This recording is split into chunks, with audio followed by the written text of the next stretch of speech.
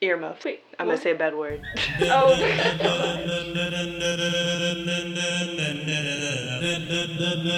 it going to be all right?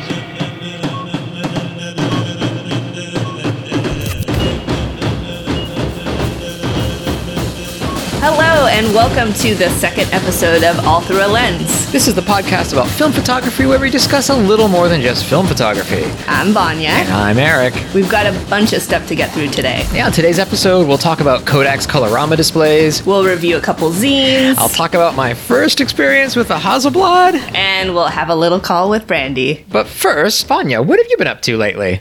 Well, I did say I was going to go to Sequoia. Yes. That did not end up happening. No. I ended up going to Lone Pine, which I have dubbed a Lone Pine because it was a solo trip. I camped Friday and Saturday night at this pretty cool campground. It was $8 a night. I shot with my Hasselblad 500C, my RB67, and my Pentax 645. Cool. So that was mostly medium format stuff. What was it about the place that made you want to shoot it with those medium format cameras?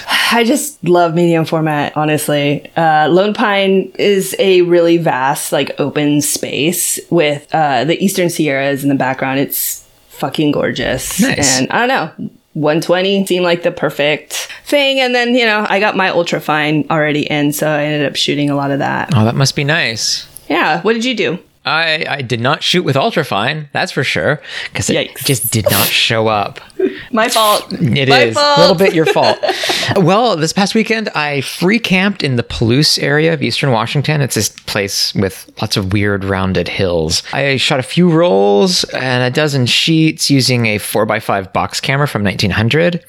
For the most part, I brought along a lot of older cameras, like the 1914 Brownie box and this adorable little 620 called the Imperial Savoy, which I love. It's one of my favorite cameras. It's a really cute camera. It's an adorable camera. I tried this time to focus mostly on small towns, whereas I've mostly been shooting wilderness stuff lately. But I wanted to focus on small towns. That's great. Did you shoot everything that you wanted, or are you planning on going back before, winter sets in? I always leave photos untaken, which is dumb. But this is what I do.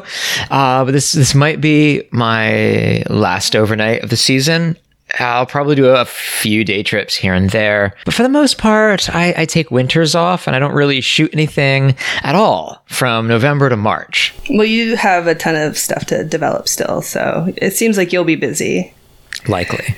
And that dumb idea got us thinking. We asked listeners to call in and tell us what keeps them shooting all throughout the year. Yeah, so let's check the answering machine to see if anyone got back to us. Hello, no one is available to take your call. Please leave a message after the tone. Denise G316 here, answering the question, what keeps me shooting all through the year? I'm focusing, no pun intended, on the winter time with my answer. And it also ties in with the previous question about shooting the same places over and over. I like to go to the Sedgwick County Zoo for Winter Wednesdays, when admission is $3 and you practically have the place all to yourself. I take a couple of Wednesdays off work so I can go shoot. It's something I look forward to every year. It's one thing that keeps me photographically active in the winter. Nice. Yeah. Taking time off of work in the middle of the week, which is kind of nice. It breaks it up, and she schedules events to hit. That's pretty much amazing. Hi, Eric and Vanya. It's Toby V Photo here. Sorry I did not get a message through for your first episode. In answer to your question at the end of your first episode, what keeps me shooting? Just because I'm mad for it. Don't know whether that's homemade pinholes, red scale, or just a nice little bit of Elford HP5 from my Hasselblad. I'm just mad for it constantly, all the time. That's my motivation. Cheers. Well, yeah, in love with photography to the point of madness. I should be so lucky, to be honest. I do love photography, but for some reason, I love winter breaks. So I'm still not convinced, but... So you're not mad yet? Not that way, no. We're all a little mad, I suppose. I actually take significant amounts of time off during the year because for me, the photograph is only part of what I'm working on. The ideas require time, and I do a lot of research and then tend to do a lot of work all at once. For example, I just did a show in Las Vegas with stereo photography that took about a year and a half to put together. That's pretty typical. But I did almost all the work within a period of just 2 months. I am entirely with Brian. Micro trips, ongoing projects that last forever, and shooting when it happens. Yeah, I like the way he shoots, where he'll take just time off to kind of do all the other bullshit that goes along with photography that's not taking pictures and developing. That's kind of where I am. Yeah. I do that all through the winter. Well, I like the research too. It's like growth and learning more things. Yeah. I have trouble identifying as an artist or a photographer, but I do it all year round as a means of survival. Because without resorting to hedonism or religion, I have no response for nihilism other than absurdism to say, yes, maybe everything is pointless, but I'm going to get up every day and try to create something. And at least photography gets me out of the house. Yeah, getting out of the house is overrated, especially in winter. I kind of like being in the house. I just do. I kind of like it. When it's warm. I've got juniper. There's really no reason to leave. But no, I mean, I get it. There's definitely places you can live where winter isn't that much of an issue. Yeah, like Los Angeles. Yeah, it's great. When it's raining, everybody's like terrified to go outside. I love it. So I go outside. When it's raining here, it's just Tuesday. Hi, all through the lens. This is Lionel speaking. I'm French, but now I'm in Brazil. Probably what motivates me the most is to focus on old cameras that I have found in flea markets. It's always a little exciting to wait for the results. We are sometimes surprised, but generally not disappointed. I revived around 15 devices that date from the 40s to the 90s. For reliability when traveling, I never leave without my Minolta XG9, and at the moment I'm also using an Olympus Trip 35, but I admit to having a soft spot on half format like Canon Demi. Bye guys, and thanks. I love collecting vintage cameras and getting them to work. That would totally excite me to shoot through rough patches, or it would inspire me. Yeah. And then, using the off season to gear up. Obviously, that's a good idea. Yeah, off season to gear up is sort of what I do. Looking at this point where it's kind of getting close to the off season, I'm looking at lenses. I'm not looking at cameras because I need to not buy a camera. But lenses, I'm looking at lenses. So I guess that does it for the calls. Thanks everyone for calling in. We'll get back to you at the end of the episode for the next question. If you'd like to make a call, please hang up and try again. If you need help, hang up and then dial your operator. Eric? Yeah. Now we need to answer the question. Yeah, probably do. So, what keeps you shooting all through the year? Well, I don't. I don't. Like I said, I take about November is probably the last time I'll shoot anything till March. Mm-hmm. I'll do a couple of zines over the winter probably, and I'm also working on this larger project about the Nez Perce War that I shot on 4x5, and those are all sitting in a cooler, hopefully not deteriorating prior to me developing them. I have to get to that. So my winter project my winters are projects. Yeah. So yeah, how about you? What do you shoot through you shoot through the year? Yeah, I do. So I usually just carry a camera with me at all times, just in case I feel inspired to shoot. But winters are the time I consider my busiest time. Winter swells come in and I just want to get into the water. I would consider summer being my time that I don't shoot as much. But this summer was a little different. I did a ton of trips, so I was pretty inspired to, shoot something a little bit different, doing landscapes, things, away Not sure I nailed it at all. Need some work. Well, you're trying something new, so it's going to take a while to get into it. But so the winter's coming up, and it's basically surfing. Yeah. Okay. Yeah. I'm very excited. So, I mean, there's also an option that neither of us do, which is daily projects, and like taking a different photo each day, or maybe a roll a week, or something like that. Would be crazy. Yeah, it would keep me shooting throughout. It would probably just piss me off.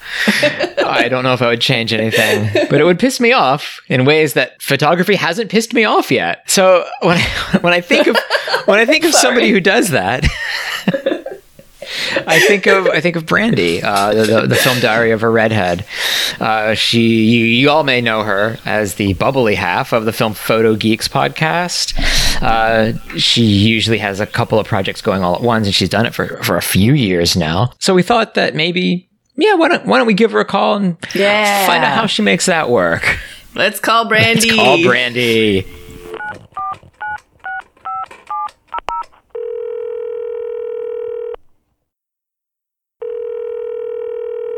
Hello? Hey! Hello. Hey, Brandy. This is Eric and Vanya from All Through a Lens. What's up? Hey, we've just been talking and wanted to ask you a few questions. So we were talking about what keeps us shooting throughout the year, and Vanya does a bunch of stuff, and I kind of do nothing through the winter. So what keeps you shooting all through the year?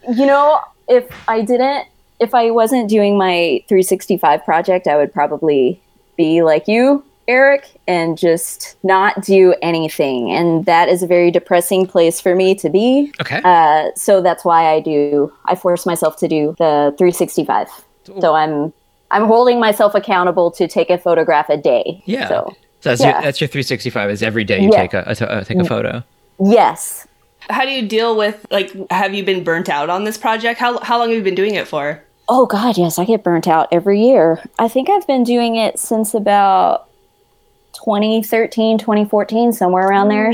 There's a really, really, really old folder on Flickr where I used to keep all of them. If you find me, tell me where I am. Please tell me where I am, because I get lost all the time. So yeah. So the projects that you're doing all the time since 2013, have you ever shit canned one? Yes. I think I've shit canned maybe 3 or 4 of them. So I'm kind of. What would cause you to shit can a project? Let's see. Once, I think I forgot 2 or 3 times in a row. So I was just like, fuck it. And I was only posting on Flickr. I don't know if Instagram was a thing then. Nobody was following me, and I didn't feel like anybody was holding me accountable except for myself. And so, like I said, I just said, fuck it. Because nobody's paying attention, so nobody is going to see me fail. And then one time I stopped early on. I think it was in March or April or something of a year for personal reasons. I'm not a person who can photograph through heavy feelings. So when I am consumed with heavy things, it gets very difficult to continue doing something like that. So I stopped. I tried to do another one, and someone had suggested doing a project called 365 Grateful, where you focus on something that you're grateful for every day. And probably after a certain amount of time, I was just like, I have run out of things to be grateful for. And that sounds really depressing, but for real, it sounds so contrived to be like, I'm grateful to be alive. And when you're thinking something like grateful to be alive, okay, well, that's cool. What do I photograph for that feeling? Or I'm grateful for this flower over here, or I'm grateful to see the birds in the sky. It just, after a while, it just sounded really dumb to me to photograph something random. I want it to mean something. And for whatever reason, when I do it too much like that, it just seems to water it down and it loses its meaning. Yeah. You don't want to force it. Yeah. So I think I quit that one about a third or half of the way through the years. baby steps. I need to take baby steps out of my comfort zone. If you push me, I will have a panic attack. No, I get it. I did landscapes this summer and I'm going through like scanning them and I'm like, I hate it. I hate it. I hate it. Trying to shoot something like different every day. I don't even know how you could do it, but some of the pictures are just complete shit. Like, I don't know if you've gone through any of that, but there's some in there that I'm like, I am embarrassed to post this, but it's literally the only picture I took today. I think there was one I posted from last Tuesday. There was a picture of an Apple, like a MacBook charger thing. And I'm like, I cannot believe that this is all I have. This was the only thing I took a photograph of.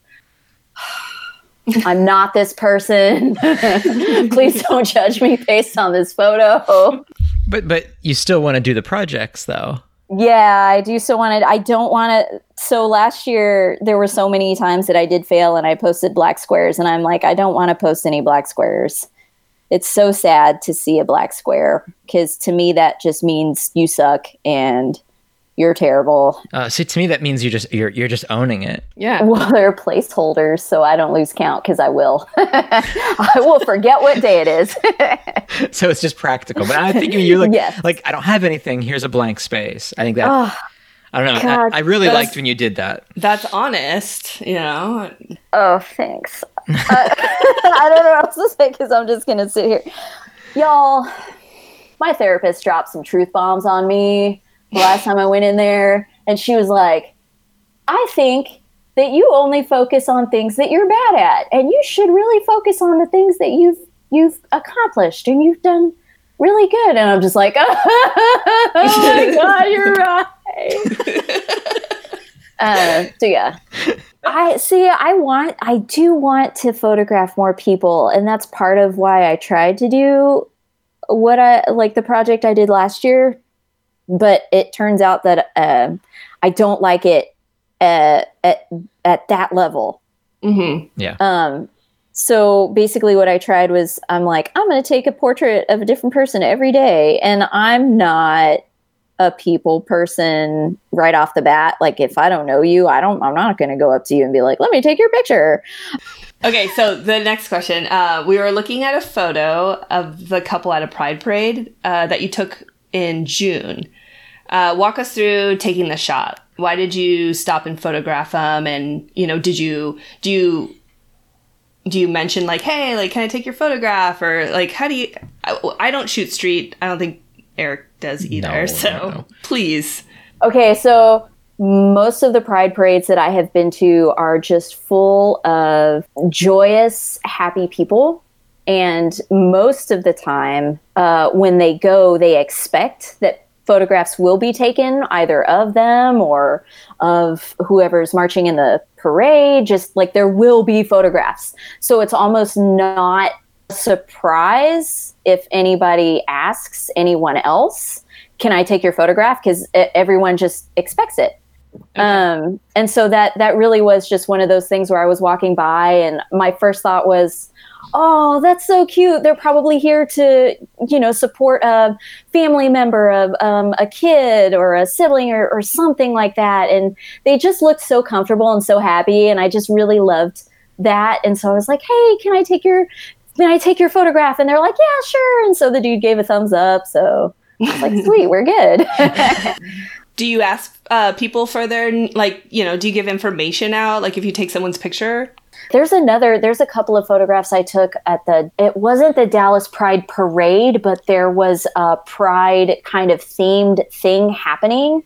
And I took a few portraits there and we exchanged information. I just haven't posted any of those yet, but I was able to get their handles because they're like, we want to see the photographs. Tell us where we can find it. And I'm like, here, okay, cool, yeah. Changing gears a little bit, sort of. You use a lot of different types of experimental and weird film. Yeah. What draws you to shoot the weird stuff, and then how do you pick like what to shoot, where, and when? I always look for things that read magical to me somehow. And weird experimental films just kind of aid in that, I guess. So the purple or the Lomo turquoise, or Anne Holland introduced me to my new favorite, I think it's the double film jelly, which is all rainbowy and so pretty. Like anything that makes the normal seem more magical or otherworldly, I'm all about it. On my way to someplace in Washington, and I can't remember where it is now. Why can't I remember where it is? But it was full of trees and water, and somebody was taking a kayak out onto this body of water, and the turquoise film just made it look tasty. I don't know how else to describe it. Like, I wanted to say dreamy, but turquoise film is not dreamy. It's tasty. I think I've heavily promoted red scale before because I love it when the world looks like it's on fire almost. I really like that bright orange glow. I'm super drawn to that. It's just gorgeous. Yeah, you even got me to shoot red scale. Also, if you you can make your own red scale, and if you overexpose it a bit, it's not red or orange. It's this kind of weird, slightly muted, cool, I want to say purpley or bluey tone. Yeah, I've shot one roll. I did at the Hot Dogger last year, and I did some overexposure just to see, what happened. And yeah, I got some like crazy results because some were just like crazy bright orange and red, and then overexposure, it was like almost like this like weird like bluish green. I don't know. It was so strange. It can go very muted when you do that. And it's okay. But then, that just makes it not quite as special to me. Unless it's kind of weird. So like sometimes I think that I use super special film to overcompensate for the fact that some things that I take photographs of aren't magical. And so the combination of the two makes it look magical. So when the magic isn't working, it's just a plain photograph. And I'm just like, well, is this special? I don't know if this is special. So if you set it on fire, then it's special. Then it's like glowing. And I'm like, look at this cool orange thing. Don't pay attention to the bad photograph. Just look at the cool orange thing. And the last question is the same question that we're asking listeners for next week's answering machine. What is your favorite emulsion? But more importantly, like, what made you fall in love with it? This sounds like that question where people are like, if you could only shoot like one film, one type of film. No. But it is, because you're asking me to pick one. No. And I just explained earlier in the thing that I'm like, I get bored and I feel like I have a short attention span. So like, I can't just pick one because like, okay, then I have to forego or forsake all the other ones. And it's just hard. It's so hard to pick one. So the last emulsion that you fell in love with? The last one that I think I got really excited to use was because I saw what someone else had done with it. And I'm like, ooh, I want that magic. What was that? That was jelly, the double film jelly. Okay. And what did you see in their photos that you really liked? And so this is Anne Holland, by the way. Oh, yeah, Anne Holland. We definitely follow Anne Holland. She is a great follow. I don't know how she came about that film, but she had taken a roll of it to, it looked like a beachy or pier area. It was this really hazy cotton candy kind of look, and I'm like, this is what I want to dream about. So I want to make that. I want to create, or not create, but like take photographs of things I want to dream about, like that kind of stuff. So I ordered some myself. So I guess that's the latest one. Yes, we'll go with that. Perfect. Yay! Perfect. So there's a photograph on my feed of, I have no freaking clue what this flower is, but there's a flower sitting on a windowsill and it looks like it's just completely bloomed, like quite possibly might die the next day. It's bloomed that much, but there's a whole bunch of different colors coming in and out of that frame. And it looks almost psychedelic. It's really, really pretty. Unless there's something way cool about you, which sometimes there was. Like there was one dude that looked like Freddie Mercury, and I'm just like, oh, I don't know if this is on purpose, but you look like Freddie Mercury. May I please take your picture? I have a portrait project that I've been supposedly working on for 2 years, and I've taken like 4 pictures. I like how you're like, supposedly. Like, that's what I tell people. I tell myself, I'm like, I gotta do it eventually. I just have to like get myself to, get to different places and ask, it's surfers, so I have to. Oh, that's really cool. I have to go up and, introduce myself and try not to be super weird, It's hard. It's hard to like kind of like get out of your comfort zone and be like, hey, like I'm doing this project. I would like to take your picture without like sounding like a robot. Oh. All right, Eric. I think this is the end. Please have me back. I hope I didn't scare anybody. I promise not to guzzle as much, but I can't promise I won't guzzle any coffee beforehand. I definitely will forego a cinnamon roll because that was a bad idea. We do thank you for coming on in a very caffeinated state. Oh, okay. Yeah, injecting a lot of electric energy. Right. Okay. Yes, thanks. It was great. Anytime. All right. We will talk to you soon. Anytime I can make it awkward, let me know. All right. Bye. Bye-bye.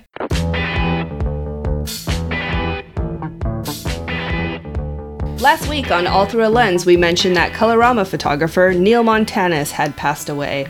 That reminded us we had no idea what Colorama was. So, Eric? Well, Colorama was a photographic display that ran from 1950 through 1990 in New York's Grand Central Station.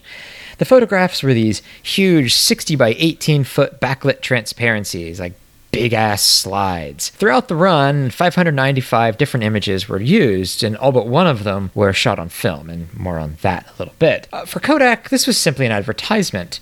At the time of the opening, the company wanted the images to convey the message that anyone could take these pictures. They wished to show the excitement of color photography. The early decades of Colorama depicted teen parties, Christmas carolers, election day, dinner times, basketball games, family camping trips, and a slew of other middle-class activities. Most of the early photos were shot on slow Ektachrome film using an 8x20 Deardorff view camera. In almost every image, the subjects would be posed with props in mid-dance or discussion, and they almost always had a Kodak camera in hand. Essentially, these were huge pictures of people taking pictures. And while women were depicted holding cameras, men were shown doing so twice as often. Meanwhile, the first black people weren't featured in a Colorama display until 1969, nearly 20 years after it opened. Colorama advertised the America that lived in the minds of the greatest generation. It's the same America that the boomers now believe actually existed. It wasn't reality so much as it was a Norman Rockwell augmentation of reality. In fact, Norman Rockwell art directed at least one of the displays and clearly influenced many others. The photographers were usually Kodak staff photographers, not just Neil Montanus, but Herb Archer, Hank Mayer, Bob Phillips, Peter Gales, and even Ansel Adams threw his hat in the ring. One woman, Phoebe Dunn, received an assistant credit next to Lee Howick. She was more widely known as a children's author, but also shot for her local paper. Through the 70s and 80s, Kodak expanded their subject matter to include news and contemporary subjects, such as the State of the Union Address, Live Aid, and Knott's Berry Farm. There were foreign destinations and even some celebrity sightings. Kodak's Colorama held the record for the world's largest photograph all through its run into 1990, the same year the company introduced photo CDs. There are a few books on the displays. One is called Colorama and was published by the Aperture Foundation. It's got essays by Alison Nordstrom and Peggy Rolfe. Another is also called Colorama. It was released last year by the George Eastman Museum. It's quite a bit larger and seems to contain all of the images. While most of Coloramas were captured on film, the photo that wasn't clearly stands out. This was Earthrise from the Moon, taken in 1966 by the NASA Lunar Orbiter 1 satellite. This transmitted photo was reshot about 2 years later by astronaut William Anders aboard Apollo 8 using a Hasselblad 500 EL. Oh my God, look at that picture over there. There's the Earth coming up. Wow, that's pretty. Hey, don't take that, it's not scheduled. What you are listening to are astronauts Bill Anders and Jim Lovell seeing the Earth rising over the moon in 1968. You got a color film, Jim? Hand me a roll of color quick. Oh man, that's great. Quick. Wanting to capture it, Anders asks Lovell for a roll of color film to shoot it in the mission's Hasselblad. Down here, just grab me a color. A color exterior. This conversation would ultimately produce one of the most famous photos taken during the Apollo missions, Earthrise. That one? Yeah, I'm looking for one. C-368. Anything, quick. Victor Hasselblad, Swedish inventor and photographer, hoped to make a camera for bird photography. While Victor introduced his first camera in 1940, he didn't really come into his own until he released the legendary Hasselblad 500C in 1957. Building upon that model, he produced the 500EL in 1965. Unlike earlier Hasselblads, the EL had a permanently attached motor drive that would automatically advance the film. The 500EL was used aboard Apollo 10 and 11. In fact, this year is the 50th anniversary of the first time we left a Hasselblad on the moon. In all, we've left a dozen there. And in 2019, it landed on your lap. So, Eric, what did you think of it? Well, I am not a big gear talker. But when I talk about gear, it's in relation to how I shoot. The film camera I use depends a lot on how I feel about a scene, how I want it to look. So like if I see a certain kind of scene, I will grab a certain kind of camera loaded with a certain kind of film. And so a lot of times I'm used to the cameras that I'm grabbing. And this is also why I often, almost always, I always carry more than a few cameras with me when I travel. So because the Hasselblad 500EL was new to me, I didn't really know how to fit it into my trip. So for like the whole day that I was using this, I was kind of forcing myself to shoot it. The thing is unwieldy, it's bulky, it's heavy, and it honestly is generally fucking unpleasant to use. Everything about it is the same thing I experienced when I first started shooting with the Mamiya RB67, which is a huge camera. The Hasselblad is not as big as that, but it feels harder to hold it than that. It is. I mean, it is a little bulky for sure, but it's not as heavy as the RB, I don't think. No, it's not as heavy as the RB, but I definitely enjoyed it less than the least amount that I've enjoyed the RB. I hated it more. And I realize it's sacrilege to say that I hated a Hasselblad. But I wanted to like it. I wanted to like it so much because I know the images that it can produce. It's a fucking iconic camera. This one, as we discussed last week, has been to the moon. It's a historic piece of equipment. I wanted to love it. I could not get my hands to really work with it. Maybe I just have tiny little hands. But well, you have developed some photos from your trip. What did you think of, what came out, basically? When I first started using the Mamiya RB, I hated it. I hated it so much. So my thought was, well, okay, I will see what the photos look like. And if the photos are good, I can deal with the camera being kind of hard to use. So I was worried that the Hasselblad would be like that, would be a shitty camera to use. And I wasn't worried about producing shitty pictures, but I was worried about user error, like my own, maybe I'm not good enough of a photographer to use a Hasselblad. And I wasn't sure I was a good enough photographer to make the Mamiya work. And I somehow did that. The Mamiya works really well for me, and now I love it. So I developed the photos. What did you shoot with it? It was not HP5. I realized that by law, I'm required to shoot HP5 in a Hasselblad. And I don't think it was. I think it was, no, it was Pan F. Because I was kind of being a dick, because I know that Hasselblad pictures are supposed to be super sharp, and I was like, yeah, well, how about grain? How about some grain then? So I loaded up the Pan F with the thought of it'll at least be grainy, if not good. And it turned out it was both good and grainy, like really sharp, beautiful photos, hindered only by my own ineptness and inexperience. So while I strongly dislike shooting the 500EL, I really, really appreciate what it produces. So I think the 500EL isn't for me, especially with the weird-ass battery pack on the bottom. Mm-hmm. But I think the 500C would be a better fit. Yeah. I mean, the batteries are kind of a pain in the ass, but I think that's why I was able to get that camera, because it is kind of a pain to have the battery pack on there. It's a little harder to use. It's not as, easy to hold in your hands. I did end up piecing together a 500C that I have, and I carry that a lot. I like it a lot. It's so much lighter. It's lighter than the RB as well, so it's just a little easier. It's nice that you sent me the difficult one. Yeah, of course. As a first experience. Yes. Would you be interested in trading the EL for the 500C and shoot it in the summer, maybe? Oh, maybe. Maybe I could shoot it in the summer. Yeah, that might be fun.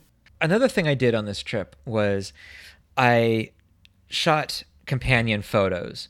One shot with a 500 EL, the Hasselblad, and another shot the same exact, in the same exact position with a cheap plastic 620 camera. In this case, it was the Imperial Savoy, an adorable little thing. Mm-hmm. So I took both of them together. That one's also a 6x6, right? Square format? They're both 6x6. And so I took one picture I'm thinking of in particular is of the jingoistic barn with the car inside of it. And so I took both pictures, and when I see barns like this, I personally have a reaction to that. So the photo that I took with the Hasselblad gave me a very pleasant, crisp photo, which gives a certain mood that I wasn't going for. Mm-hmm.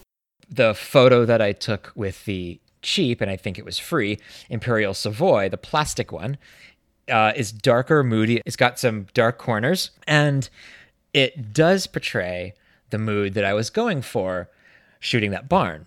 Yeah. While the Hasselblad is obviously a better camera, with a definitely more versatile camera, since it has more than one shutter speed and more than one aperture, it is not always the tool that I need. Mm-hmm. And of course, no camera is the tool that you need. There is no the camera for me. No, me either, definitely. No. And I understand. I've seen both of the photos, and you should definitely post it on the Instagram so everybody else can see it. And you can see like how the Hasselblad shot's like bright and crisp, and then your was it the Savoy? The Savoy. Yeah, that one is definitely darker and moody, and I could see you liking that one probably more. The Savoy produced a dark and sinister looking photo, as dark and sinister as nationalism itself. Jesus Christ, Eric. So yes, I will have both of those photos on our Instagram feed so you can compare. And yeah, the Hasselblad took the better photo. It's more in focus. It's probably a better exposure.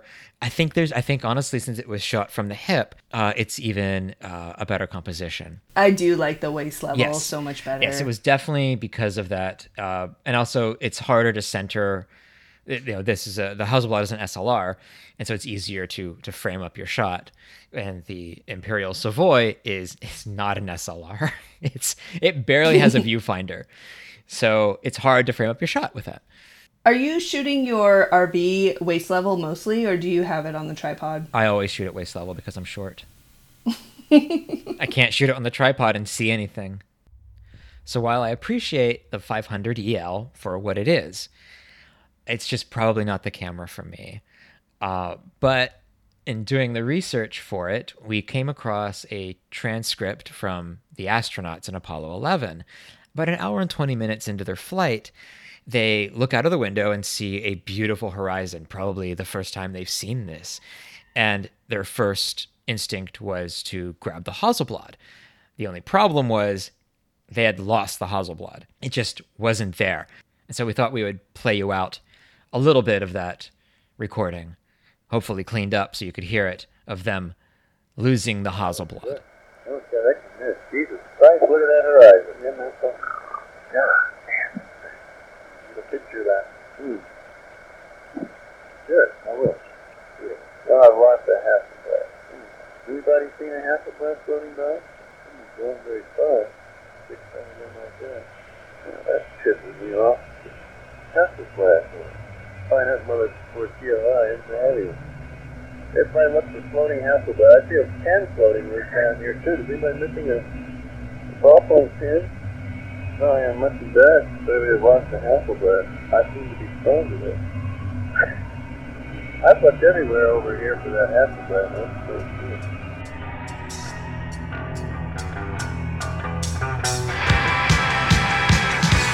Since we were kids, Vanya and I have both had a fascination with zines.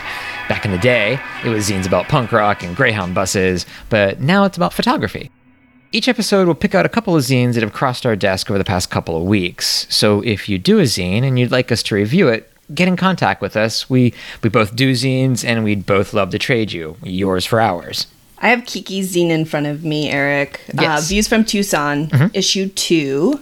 It's 44 pages, 6x6. All the pictures inside are with his Kodak Brownie Hawkeye. Yes. One thing I have to point out right away, he has an index. He has the page number with the title of the image, also what film he used, and I fucking love that. I love it when people add that to their zines. Yeah, I think that's almost essential. Yes. I want to know. Yeah, and he's using a lot of Portra, a lot of Ektar. Yes. Some the Japan Camera Hunter Street Pan.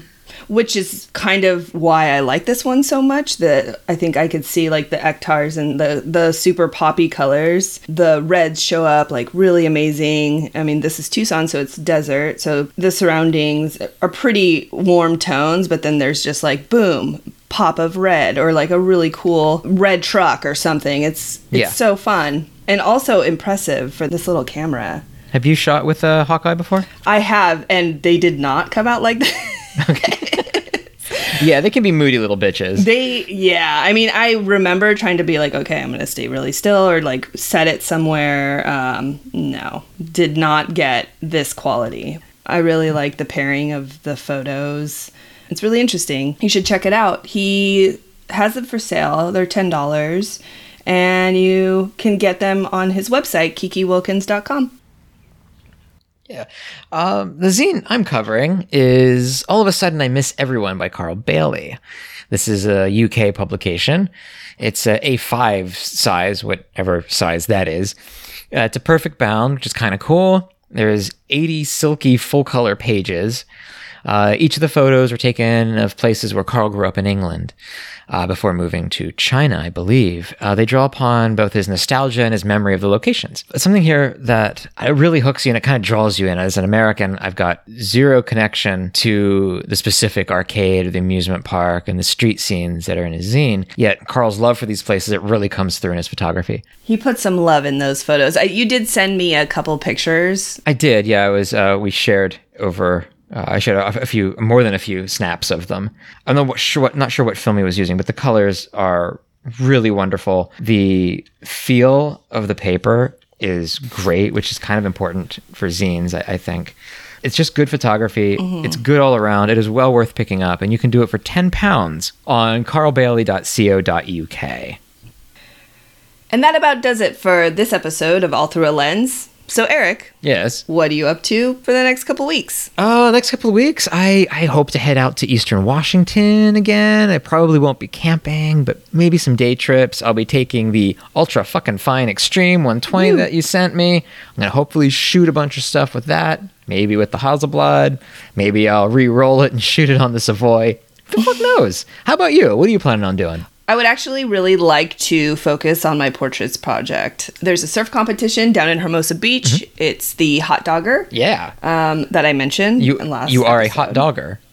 I am actually. Yeah. I definitely want to bring my camera down there and shoot. And then also I'm bringing some 8mm film, and I'm going to try my hand at some 8mm video. We'll see how it goes. Sounds great. And one more thing. The answering machine. If you'd like to leave us a message on the answering machine, we got a new question coming up for the next episode. It's the last question that we asked Brandy, so you should already know it. But it's, what is it about your favorite emulsion that made you fall in love with it? And if you can't pick a favorite, like Brandy couldn't pick a favorite, just pick an emulsion. It doesn't matter. Just emulsion that you've recently fallen in love with or you like. And just tell us why you like it. We don't really care so much about what the emulsion is, but just why you like this emulsion. What does it do for you? You can leave us an answering machine message by sending us a voice message on Instagram DM. Just click the little microphone there and talk for a minute. Leave us your name and your Instagram handle. You know the drill. You can contact us. I'm Vanya at Surf Martian. And I'm Eric at Conspiracy of Cartographers. And we are allthroughalens.podcast on IG. Should we be on Twitter? Who the hell knows? I don't know. But we don't know. Probably not. But we are on Spotify. Obviously, listen to us on Spotify. But you can also check out our Spotify playlist. We do one for each episode. The music that you're hearing right now is from Last Regiment of Syncopated Drummers, and you can find them at lastregiment.com. So, see you in a couple of weeks. Hey, Vanya. Yes. You want to go out and shoot? Fuck yeah, I do. All right, let's go. It's going to be a lot of groovy people there, that's for sure.